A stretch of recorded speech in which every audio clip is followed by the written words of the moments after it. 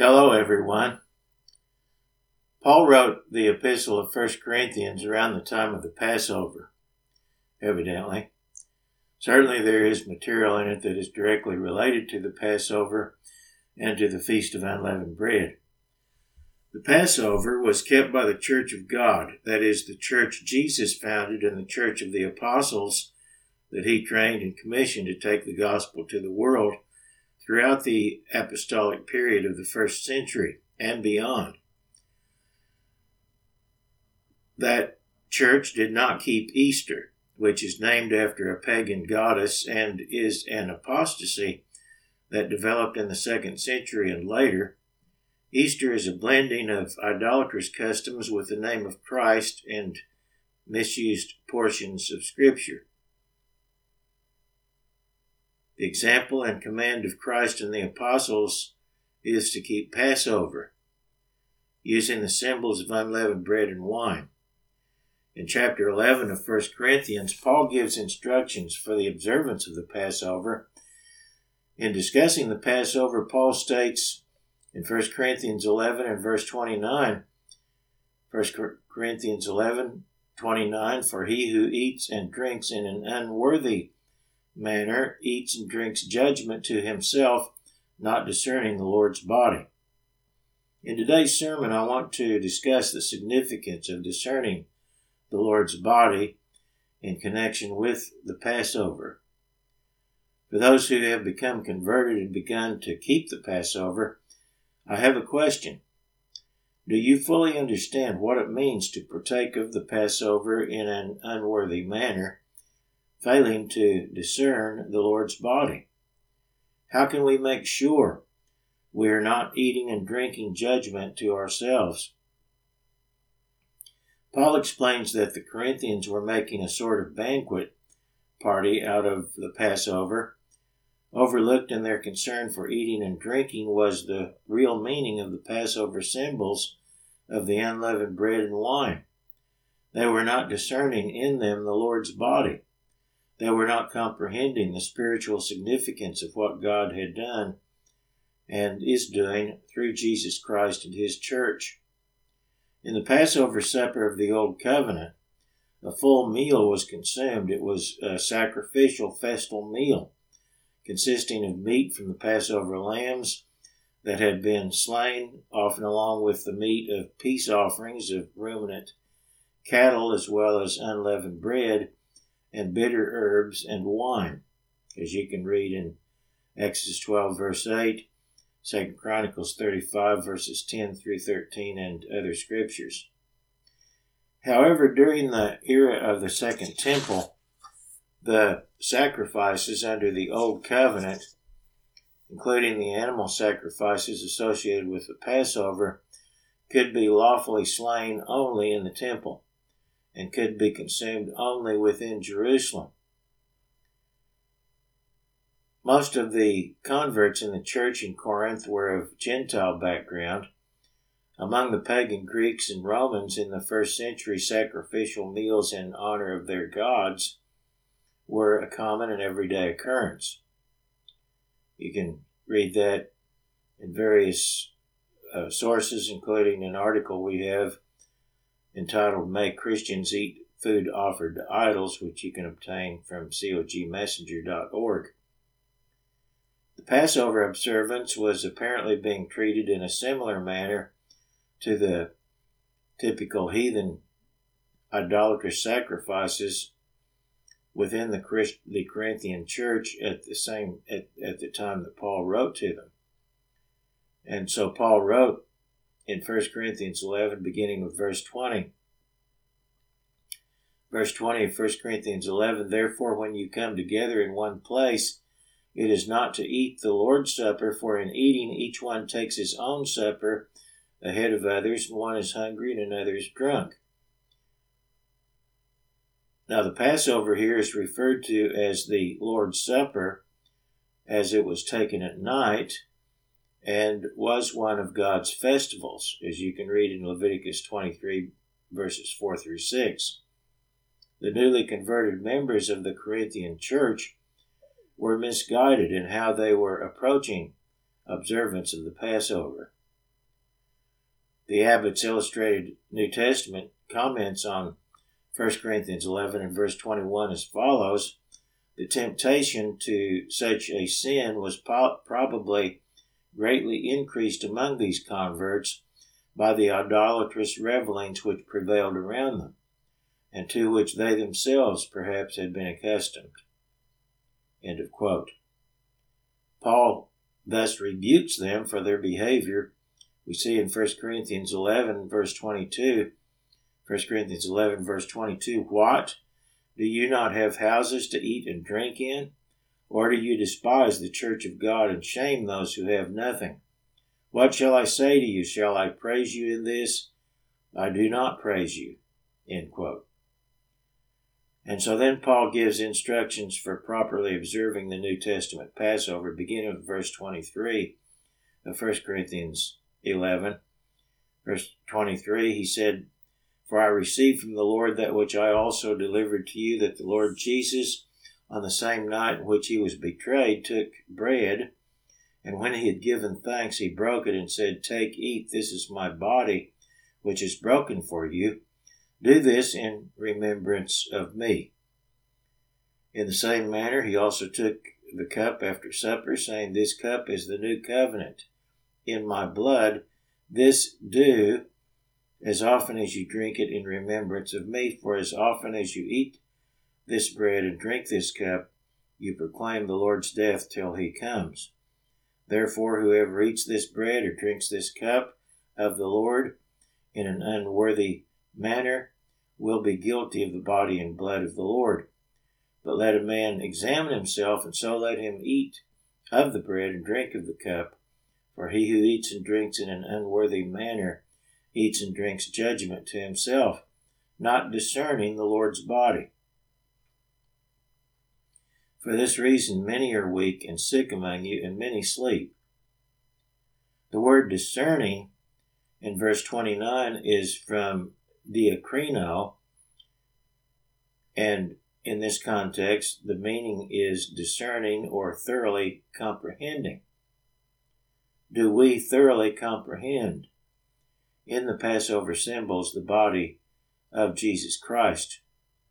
The concept of discerning the Lord's body is multifaceted and has very deep spiritual implications. Let's explore some of the deep spiritual implications of discerning the Lord's body.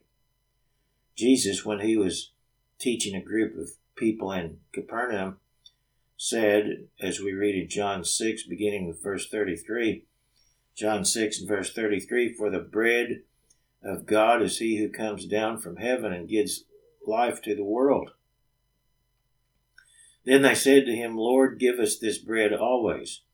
And Jesus said to them, I am the bread of life. He who comes to me shall never hunger, and he who believes in me shall never thirst. But I said to you that you have seen me, and yet you do not believe. They had seen Christ physically, even witnessed him working miracles, but did not discern him as being the Messiah, as being God in the flesh, the author of life. Jesus said in John 6 and verse 40, This is the will of him who sent me, that everyone who sees the Son and believes in him may have everlasting life, and I will raise him up at the last day. What did Jesus mean when he said everyone who sees the Son, meaning himself? What does it mean to see Christ in the sense that he meant it in this context? The Greek word translated see here is theorio, and one meaning of this word is to be a spectator. Among its related meanings is to discern, perceive, acknowledge, and to experience. To see Christ in the sense meant here is not merely to observe as an indifferent spectator, but to see with understanding and become actively involved with him. It implies an active, ongoing relationship. The word believe in John 6, verse 40, is from the Greek pisteuo, to have faith. And it is in this context, it implies absolute trust, surrender to the will of Christ, obedience. Seeing Christ in this sense, believing in Christ, implies becoming so involved with Christ that you become like Him.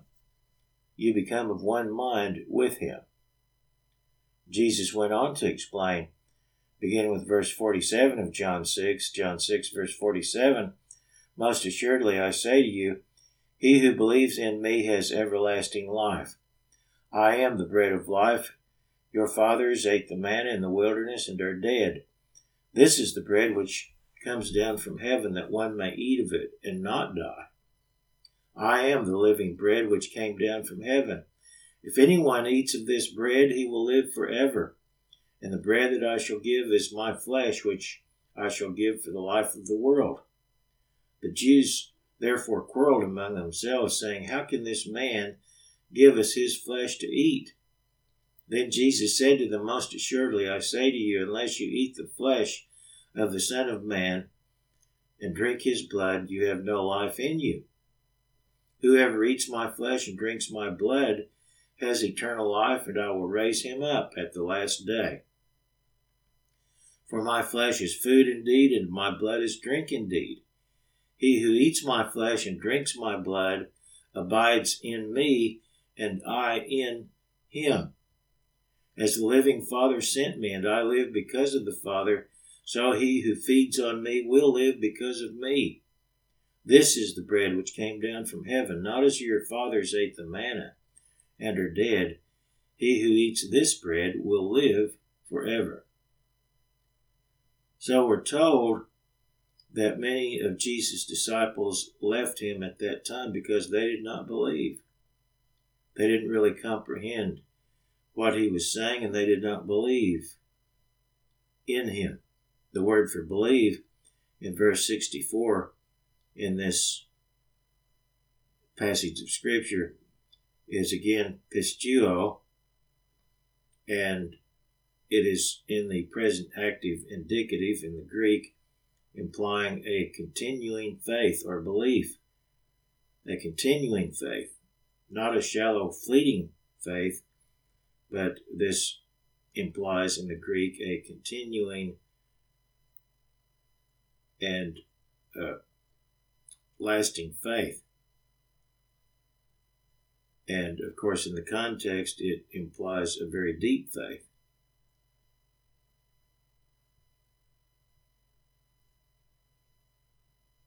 In verse 67, beginning verse 67 of the same chapter, John 6, "Then Jesus said to the 12, 'Do you also want to go away?' But Simon Peter answered him, 'Lord, to whom shall we go? You have the words of eternal life. Also we have come to believe and know that you are the Christ, the Son of the living God.'" So notice that Peter said they had come to believe and know that Jesus is the Christ, the Son of the living God. They were firm in that belief, that faith. And notice that they, that is the 12 in this case, believed in his person, but not just in his person, they believed in his words. But as the context shows in the next couple of verses, Jesus knew that one of them also would betray him. Now, of course, when Jesus said, "Whoever eats my flesh and drinks my blood," he was speaking allegorically, or by metaphor. He was not speaking literally of eating of his flesh and drinking of his blood. He was speaking figuratively of partaking of his life through intimate spiritual communion with him. When we partake of the Passover, we are enacting a symbolic sharing of his life, of his sacrifice, and of the oneness or communion we are to have with him spiritually. We do not literally feed on Christ's flesh, but we are to be feeding on his words. John 6 and verse 63 says, "It is the Spirit that gives life. The flesh does not profit nothing. The words which I speak to you, they are spirit and they are life." That's from Green's literal translation. The Word of God is the spiritual food which, coupled with his Spirit, gives us life, that is, eternal life. It is through his Word and Spirit that God places his life and his nature in us. It is through his Word and Spirit that we are to commune with God, that we are able to commune with God and become one with him. That's why it's so very important that we commune with God daily through studying and meditating on his Word and spending time in prayer with God. John 14, beginning in verse 23, John 14, verse 23, Jesus answered and said to him, "If anyone loves me, he will keep my word, and my Father will love him, and we will come to him and make our home with him. He who does not love me does not keep my words, and the word which you hear is not mine, but the Father's who sent me." We are not truly or fully discerning Christ unless we are becoming like him, unless he is living in us. If we are striving to obey God, as Jesus said, he will place his Spirit in us.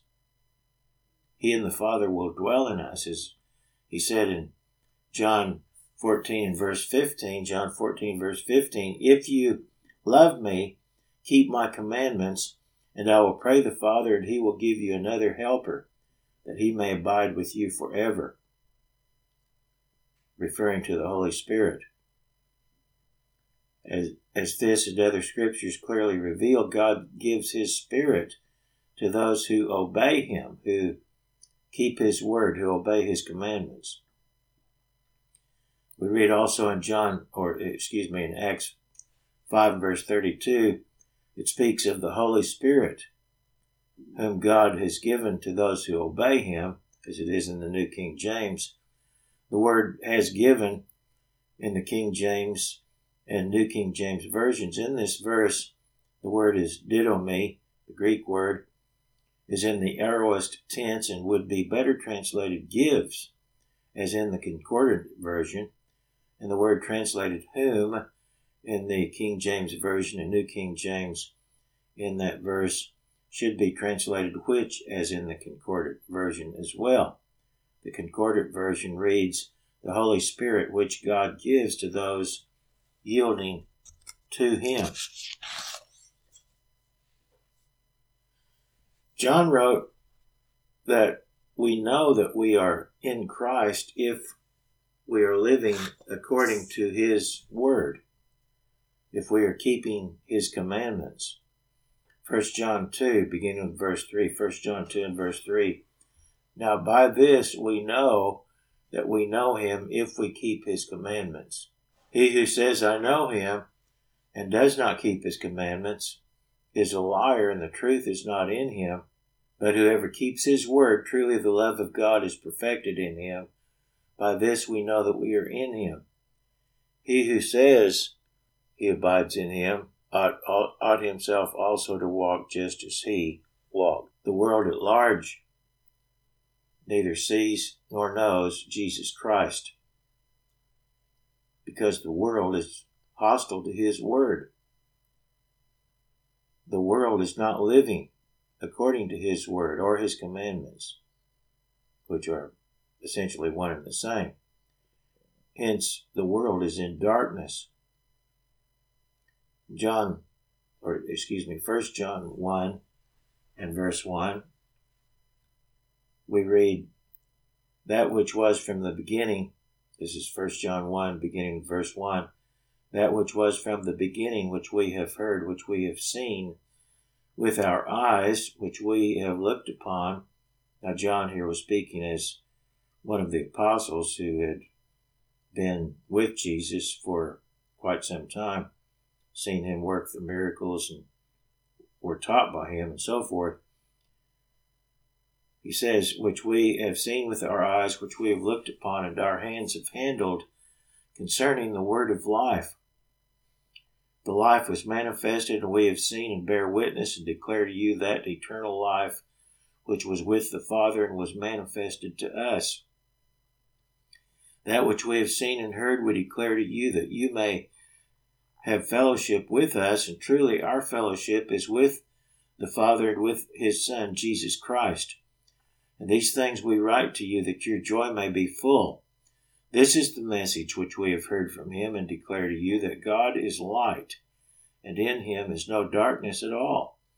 If we say that we have fellowship with him and walk in darkness, we lie and do not practice the truth. But if we walk in the light as he is in the light, we have fellowship with one another, and the blood of Jesus Christ his Son cleanses us from all sin. Because the world is in spiritual darkness rather than the light, neither seeing nor knowing Jesus Christ, unable to recognize who and what Christ is. The world is sick, both physically and spiritually. Through sin, it is through sin that the world is sick and in need of healing. And the scriptures tell us what the problem is. In Jeremiah 8, beginning with verse 6, beginning with verse 5, Jeremiah 8, verse 5, why has this people slidden back, Jerusalem, in a perpetual backsliding? They hold fast to deceit, they refuse to return. I listened and heard, but they do not speak aright. No man repented of his wickedness, saying, what have I done? Everyone turned to his own course as the horse rushes into the battle. Now, Jerusalem in the prophets is often used as a reference to the entire nation. And it was not just Jerusalem, it was the whole people of Israel, which ultimately includes not just the Jewish people, but others of Israel descent, including many in Britain and America and some other related nations that it is speaking of here. And when he says that no one has repented of his wickedness, he is using hyperbole. It doesn't mean that absolutely no one, but relatively few. Virtually no one in the world, except for a very small number, relatively speaking, have actually fully repented and truly are seeking God. Truly yielding to God's word and being willing to obey. In Jeremiah 8, again, going on to verse 15, we read, we looked for peace, but no good came, and for a time of health, but there was trouble.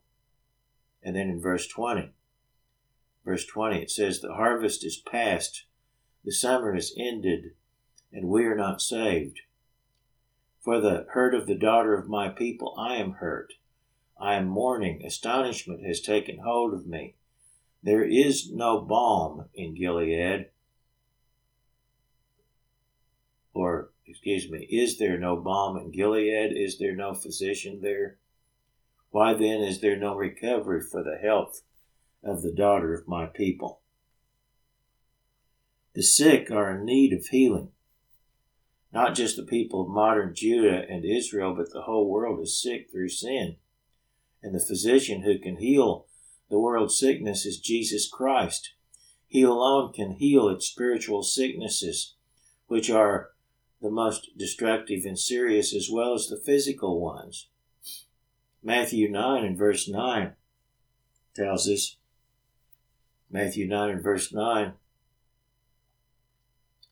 that Jesus saw men named Matthew sitting at the tax office, and he said to him, "Follow me." So he arose and followed him. Now it happened as Jesus sat at the table in the house, that behold, many tax collectors and sinners came and sat down with him and his disciples. And when the Pharisees saw it, they said to his disciples, "Why does your teacher eat with tax collectors and sinners?" When Jesus heard that, he said to them, "Those who are well have no need of a physician, but those who are sick. But go and learn what this means. I desire mercy and not sacrifice, for I did not come to call the righteous, but sinners to repentance." Now they were all sinners, but many did not see themselves as sinners, and that was perhaps their number one problem. They would not repent because they saw no need for repentance. And in the same manner today, how many in the world today see no need for repentance? But they were all sinners. All mankind, every one of us is a sinner. Job said in Job 9 and verse 2, "How can a man be righteous before God?" Job's friend Eliphaz said in Job 15 verse 14, "What is man that he could be pure? And he who is born of a woman that he could be righteous?"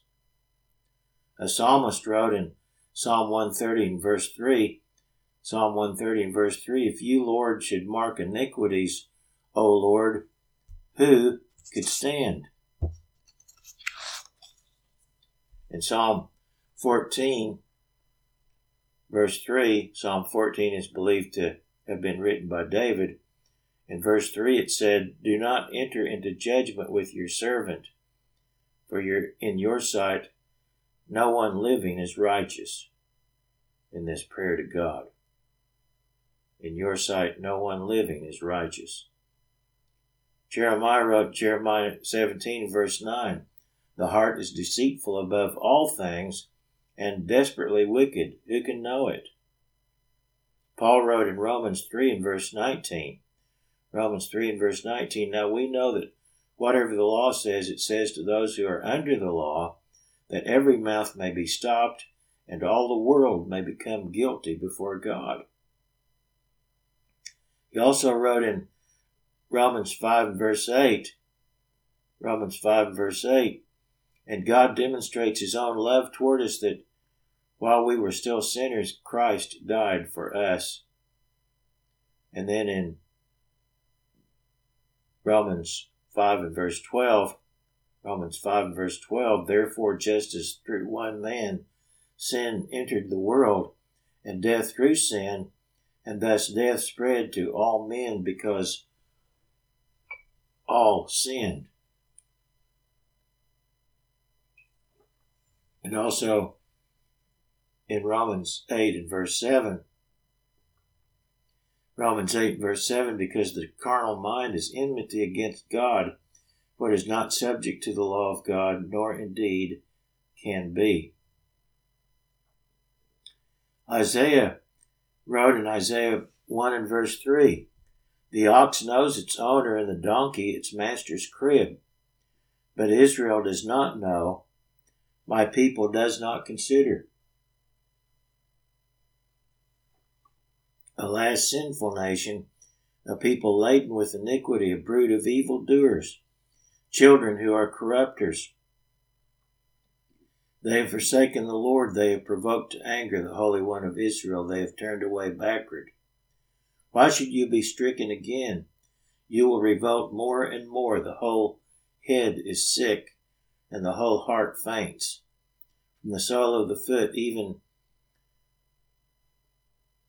to the head, there is no soundness in it, but wounds and bruises and putrefying sores.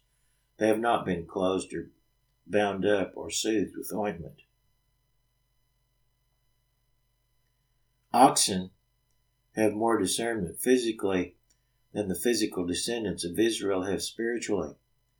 The sickness of the peoples of Israel descent and of the rest of the world is a result of the failure to discern Christ, who he is, what he is, where he is. When we fail to discern Christ, the result is spiritual sickness, and maybe in some cases physical sickness, although not all physical sickness is necessarily a result of failure to discern Christ, but much of it is ultimately. What is the solution then to this condition of spiritual blindness and sickness? The solution is repentance. Isaiah 1, beginning with verse 16. Isaiah 1 and verse 16. We're told, wash yourselves, make yourselves clean, put away the evil of your doings from before my eyes. This is what repentance is. Cease to do evil. Learn to do good. Seek justice. Rebuke the oppressor. Defend the fatherless. Plead for the widow. Come now and let us reason together, says the Lord. Though your sins are like scarlet, they shall be white as snow. Though they are red like crimson, they shall be as wool. If you are willing and obedient, you shall eat the good of the land. But if you refuse and rebel, you shall be devoured by the sword, for the mouth of the Lord has spoken. In verse 16, the word for together, as we read where it says, let us reason together, the word for together is not in the original Hebrew. The word given there for reason, yakak,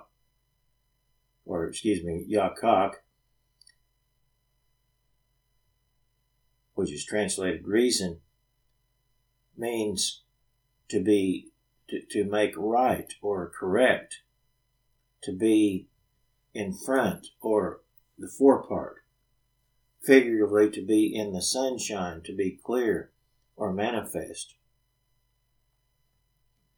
So what God is saying then is not let's make a deal. He's not saying let's compromise, and I'll give a little and you compromise a little and we'll reach an understanding. What he's saying is get your mind right. Start thinking clearly. Understand, comprehend the truth.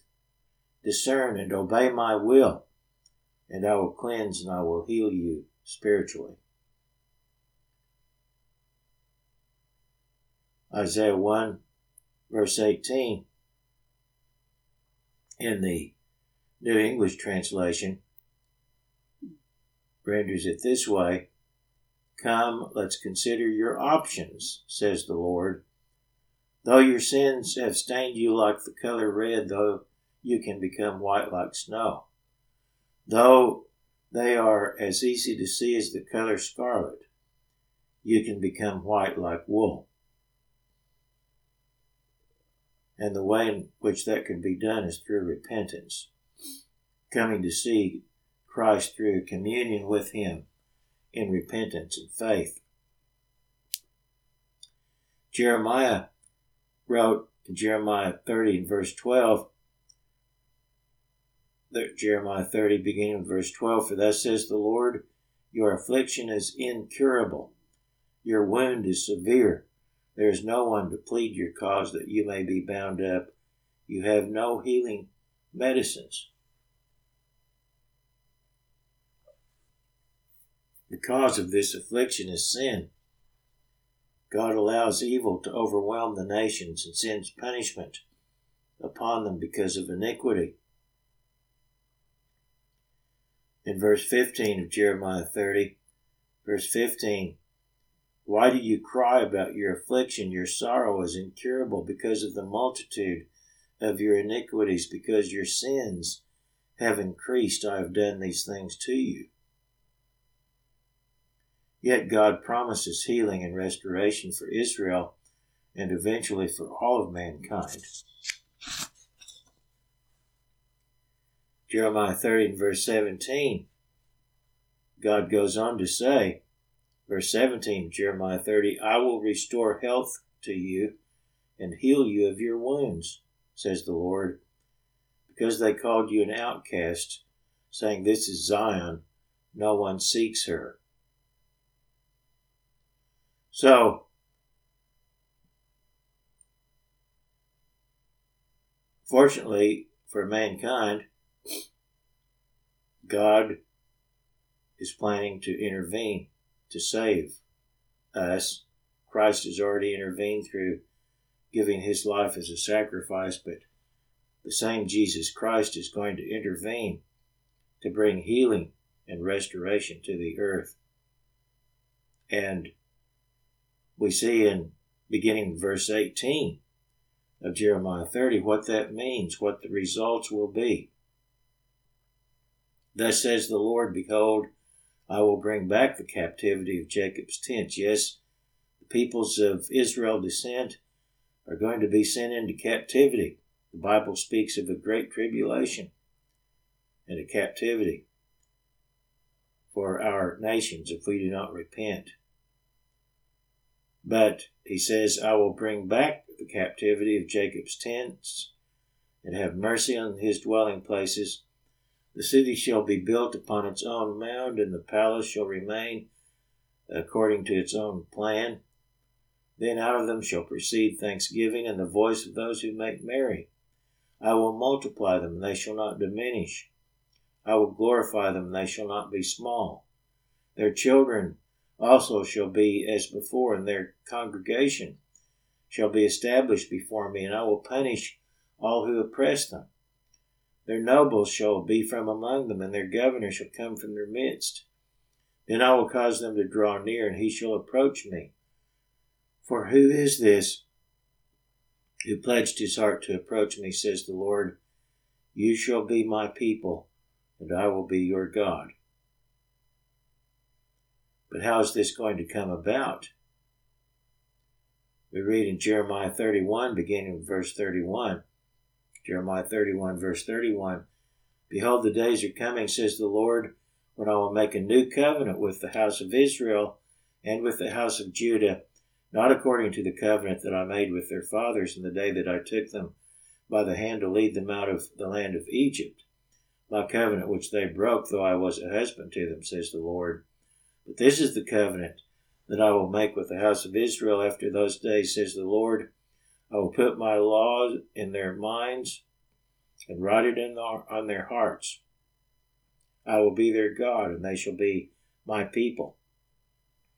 No more shall every man teach his neighbor and every man his brother, saying, Know the Lord, for they all shall know me, from the least of them to the greatest of them, says the Lord.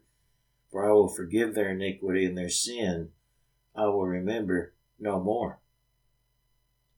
Healing will come about when the law of God is in the hearts of the people. They will know, they will see, they will discern and understand the eternal Jesus Christ, because his law, his mind, will be in their minds. For us to be vital, alive, spiritually whole, requires God's law being bound up in our minds. God's law is not a curse, as many supposed ministers of Jesus Christ teach falsely. Rather, the law of God defines love.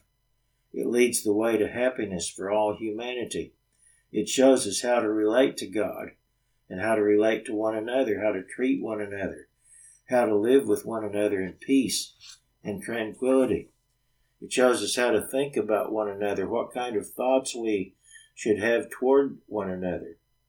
It defines the way that strengthens and purifies us in our relationships and makes them permanent and unbreakable. The law of God is the way of give. In 1 John 5 and verse 2, 1 John 5 and verse 2, it says, By this we know that we love the children of God, when we love God and keep his commandments. For this is the love of God, that we keep his commandments, and his commandments are not burdensome.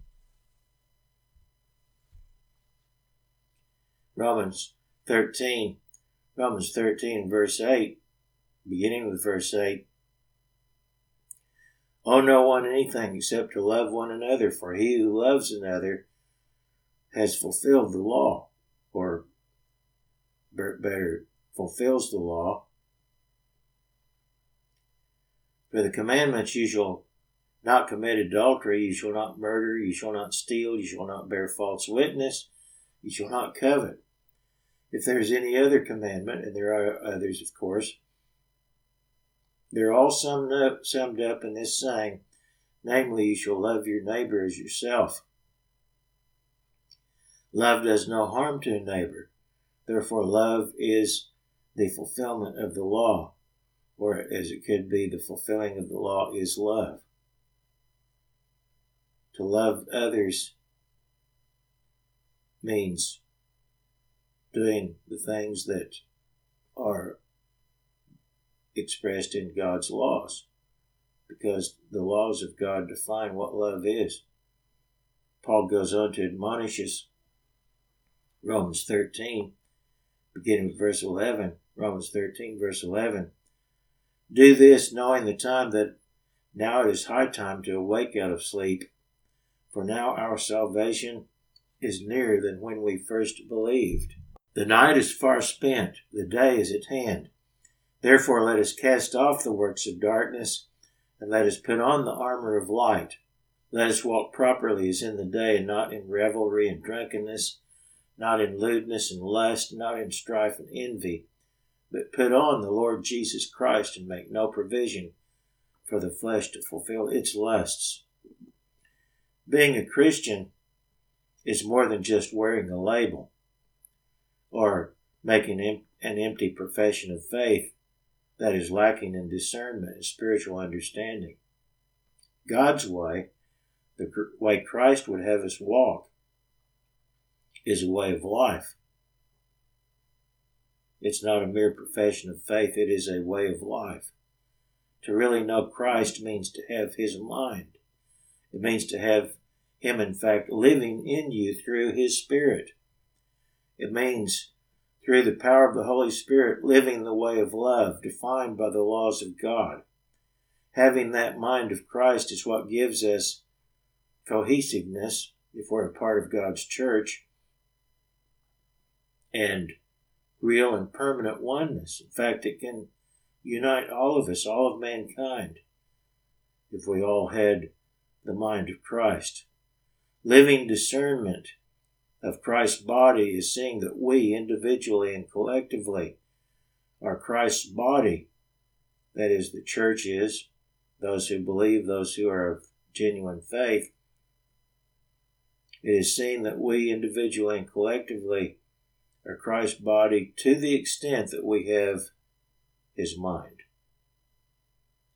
And only by having Christ's mind, only by him dwelling in us, do we have eternal life. Soon Jesus Christ is going to return to this earth in blinding glory. And if you have living discernment of God, you'll rise to meet him and be with him and be like him forever.